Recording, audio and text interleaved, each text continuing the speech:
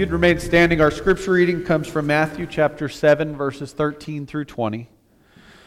Jesus said this, "Enter through the narrow gate, for wide is the gate and broad is the road that leads to destruction, and many enter through it. But small is the gate and narrow the road that leads to life, and only a few find it. Watch out for false prophets. They come to you in sheep's clothing, but inwardly they are ferocious wolves. By their fruit you will recognize them. Do people pick grapes from thorn bushes or figs from thistles? Likewise, every good tree bears good fruit, but a bad tree bears bad fruit. A good tree cannot bear bad fruit, and a bad tree cannot bear good fruit. Every tree that does not bear good fruit is cut down and thrown into the fire. Thus by their fruit you will recognize them." This is the word of God for us, the people of God. Thanks be to God. If I can invite you to be seated, please. So good to be here with you all this morning. I want to take a moment to thank everyone who contributed Halloween candy for last Sunday's Halloween celebration for our Sunday school students. If you didn't peek down the hall, you saw a lot of fun costumes and a lot of energy. But it was a lot of fun as we played games in the gym, had snacks, trick-or-treated down the halls of the church, and it was just a great day. So thank you for everyone who made that possible. I also want to take just a moment again to thank Jennifer Williams and our SPRC for the Pastor's Appreciation Breakfast. We're so fortunate to be able to say that we've been here for 8 years, and we certainly plan on being here a lot more in the Texaco Clovis community. And so I'm just looking forward to that. And so this morning we're going to be continuing our journey through the Sermon on the Mount together. In the sermon, as we've seen over the last, 8 weeks, Jesus is giving us a picture of what it means for us to follow Him. And so what He does is He talks about how we are to live and how we are to practice our faith. He talks about what it means for us to live within the community of faith in relationship with each other. He lifts up prayer. He tells us how we can speak to God. And He shows us the way that we are able to be identified by our faith in the ways that we live. The past 2 weeks, Jesus took a little turn. What Jesus did over the last couple of weeks that we've been looking at is He was comparing the actions or the way of living of His followers with those that others were looking to. And so He specifically compared the followers of Him to the Pharisees. And then last week He compared how His followers lived differently from the Gentiles that were around them. And He gave these comparisons to help us to see and to help them to see what it means and how it would look for them to live righteously as opposed to living in accordance with the culture and those that were around them. So in this morning's scripture, we have to think that Jesus has gone from them this path to then comparing and contrasting how He believes and how He knows His followers should live until today where He narrows His focus. So today what He does is He narrows His focus from telling us as a larger community how we're to live and practice our faith together to where He is narrowing His focus down to where it is a choice that you and I have to make for ourselves. It's an individual thing that we have to do, that we have to decide. And so in this morning's scripture there are 2 examples of that. The first Jesus talks about is a path or a gate, where He says you have to choose whether or not you will follow Me. Then His second example, which makes sense really if you think about it, is He follows this decision of deciding whether you will take the narrow path or gate or the broad path or the wide gate, and then He follows it immediately with a warning against listening to those who are going to lead you astray, false teachers. So let's begin this morning by Matthew 7, 13 and 14. Where Jesus says, "Enter by the narrow gate, for the gate is wide and the way is easy that leads to destruction. And those who enter by it are many, for the gate is narrow and the way is hard that leads to life, and those who find it are few." All right, so these are some hard verses for us to read. They're hard because Jesus is unswerving in His presentation and is laying out that you and I have to make a choice. It's a choice on who and how we are going to follow Him. It's a choice on what faith we are going to profess. It's a choice on what sacrifices that we are willing to make in order to grow in our faith, in order to grow closer to Him, in order to grow closer to God, and in order for us to ultimately achieve the victory to this promise to us by Jesus and to all of those who choose to follow Him. There's a temptation for us to read Jesus' words here and for us to say that maybe they're outdated or maybe it's not necessarily applicable for Christianity today. There's a temptation for us to say that it is not unique to our situation or our context, but we all know that these temptations they're the exact same ones that the early Christian church faced when Jesus uttered these words for the very first time. See, friends, the world is no different today than the world was when Jesus was there.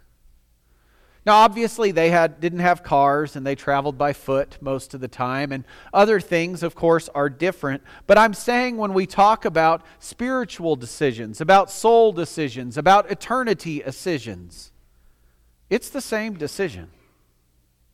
And it's the very choice that every Christian, every follower of Jesus has to make for himself or herself. We have to choose to follow him. And so when Jesus writes and said, Jesus didn't write it. When Matthew writes that Jesus said the narrow gate is harder to follow, I think it's easy for us to immediately read these words and to start thinking about the things that we have to leave behind as opposed to thinking about the things that we are going to gain.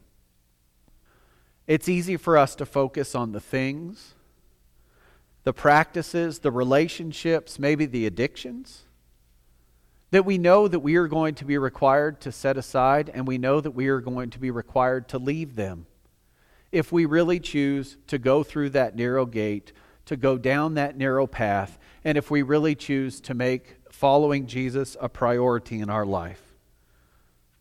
I think it's easy for us to read these words and also to think that we want to avoid them, to avoid the choice because we know what sacrifices Jesus requires of us. We know that following him for real is going to require us to make a sacrifice, whether it's giving something up or changing a behavior or reprioritizing or choosing to live differently. In short, what we do is we know that it's going to require us to change. I think there's another reason we avoid this verse or we avoid this choice is because we genuinely care for and we love other people. And so when we read this word, it pains us a little bit when we think about Jesus saying, you have to choose to follow me if you want the eternal reward. And I don't know about you, I don't know any Christian who does not feel remorse in their heart or doesn't feel conflict in their heart when we read these words and we think, well, what about those people who don't make this choice? It's because we love other people. And we love them deeply and we want them to have the relationship with God that we know God wants to have with them. But we also believe, as Wesleyan Christians, is that God has extended us the opportunity for this relationship. God has extended to us the gift of his grace, but God doesn't impart that upon us without our decision. You know, if God did that for us, then we'd just be little spiritual robots. If we didn't have the choice for ourselves to accept him into our lives, if we didn't have the choice for ourselves to ask God to help us to change, if we didn't make the choice for ourselves to go through this gate that Jesus is talking about.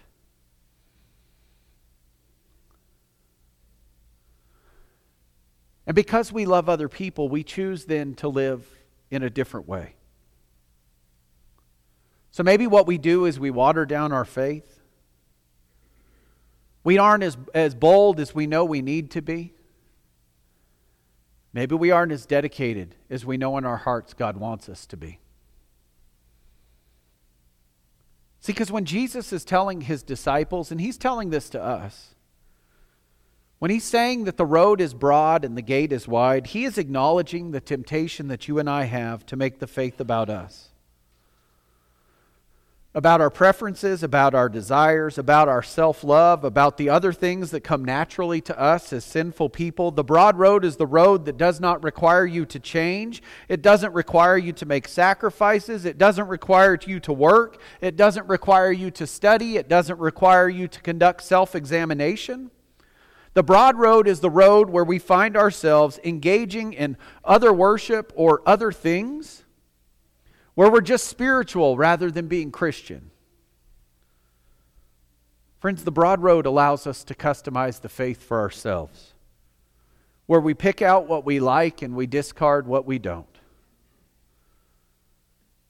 And the broad road is where we find ourselves hearing people say there are many ways to heaven, where Jesus is saying there's one way. The Gospel of John chapter 14 verse 6. Jesus, he says, I am the way, the truth, and the life. I mean, every one of the Gospels, Jesus gives us this choice. Jesus gives us this statement where He says, those who choose to follow me will be with me in eternity. Those who choose to follow me will receive the forgiveness and the grace that God has offered us to them. He was definite about this. I don't read it to where He's saying it's not a definite thing. Because there's nothing neutral when it comes to us following Jesus Christ. That's just the decision that He gives us. In Acts chapter 4, verse 12, Luke writes a little more about it. And this is in the book of Acts, where it says, there is salvation in no one else, for there is no other name under heaven given to people by which we must be saved. Well, we have to remember the first century church is facing the exact same thing that we're hearing, is that there are different ways to get to heaven. And what the earliest church, that's one of the things that they did, is they had to define, they had to carve out what it meant to be a follower of Jesus from those people who had walked with Jesus, who had listened to Jesus, who had shared communion with Jesus, who had eaten meals with Him. What Jesus tells us is the road that is narrow gives us life.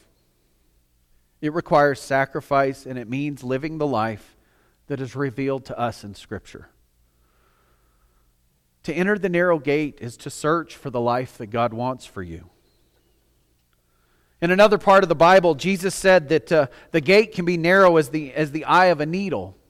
And to enter that gate is difficult because we must leave our baggage behind. But friends, that's what we need our Christian community. Is that when we're walking the narrow road that has less people, we need others to encourage us, to push us on, to help us move forward, to show us the way as we set aside our old way and as we choose to follow Christ in an even greater way. And Jesus is clear. He says He's the way that leads to life and that leads to heaven. And then I think it makes sense that Jesus shifts gears and immediately goes into a discussion about listening to people. Because it's easy for us to get distracted, isn't it? I don't know about you, but often when I sit down to pray, if I'm not focused on praying, I start thinking about other things. Like that I need to mow the grass, or whatever other project that's in front of us, or whatever other life situation that's happening in our family, or whatever else is going on. It's easy for us to be distracted. And I think that's the same thing that what Jesus was talking about when He talked about the narrow gate and the narrow path and being on the path that leads to life. And then He talks about false teachers, and then He talks about we have to pay attention to the fruit that those we are listening to produce. Because He tells us to watch others, to examine their lives, and to ensure that their life shows proof of their teaching. And it's not just Matthew chapter 7 where Jesus says this. In the New Testament, there are multiple scriptures where Jesus warns his followers against false teachers. You can go and read half of the letters in the New Testament of Paul and of Peter and of James and of Jude, where the things that the New Testament church is wrestling with are people that are coming behind whatever apostle has been there, and they're saying, they must have told you this, they told you this. Well, let me tell you what they really meant. As we've seen on Wednesday nights, as we've looked at the absolute basics of the faith, we know that the early church had to work hard to make a definition of what we believe. In deciding and declaring who Jesus Christ is and was, in deciding what the death of Jesus meant, and deciding what the resurrection of Jesus means, and deciding that we have to guard ourselves against false teachers, and in deciding what it means and what Jesus meant when we received the gift of communion, and we receive the sacrifice that He made on our behalf. Because that's the gift that we've been given. Is that the Holy Scriptures give us the path that lead us to Jesus. Our community gives us the encouragement, the word, the accountability to grow closer to God and Jesus Christ. And God Himself gives us the grace that's given to us not because of anything that I can do or anything that you can do, but it's given to us because God earnestly desires for you and I to live in community together. As people who hold each other accountable, as people who push each other on, as people who strive together to live out this faith. The faith that's given us to God, by God through Jesus, through the disciples, through Paul, through Peter, through James, through John, through all of the others. Because it's the faith that we profess. It's the faith that we receive, and it's the faith that we receive, or that we have been given through Jesus Christ, His Son. So friends, this morning as we close our worship service and as we celebrate the gift of communion, I remind you that this is the gift of God. It's offered to us by His grace and by His love. It's offered to us through the sacrifice of Jesus. As we remember where Jesus gathered His disciples and told them that this was His body broken for them, and that the cup that they were to drink was the blood of Jesus Himself that would be shed for them. Friends, we share this meal knowing that it's not a table that's just for members of this church. We share this meal knowing that you don't have to be a member of the United Methodist Church, but this is a meal that's given to all of us because God loves us and Jesus loves us, and He's given His very best for us and to us. So would you bow with me in prayer? Gracious God, we come to you today and we give you thanks for these gifts, for this bread, for this juice, and for your presence in this place. God, as we gather here together, we pray that you would pour out your Holy Spirit on us gathered here and on these gifts. Make them be for us the body and the blood of your Son, Jesus Christ, so that as we receive these gifts, our hearts would be transformed and our lives would be changed according to your will.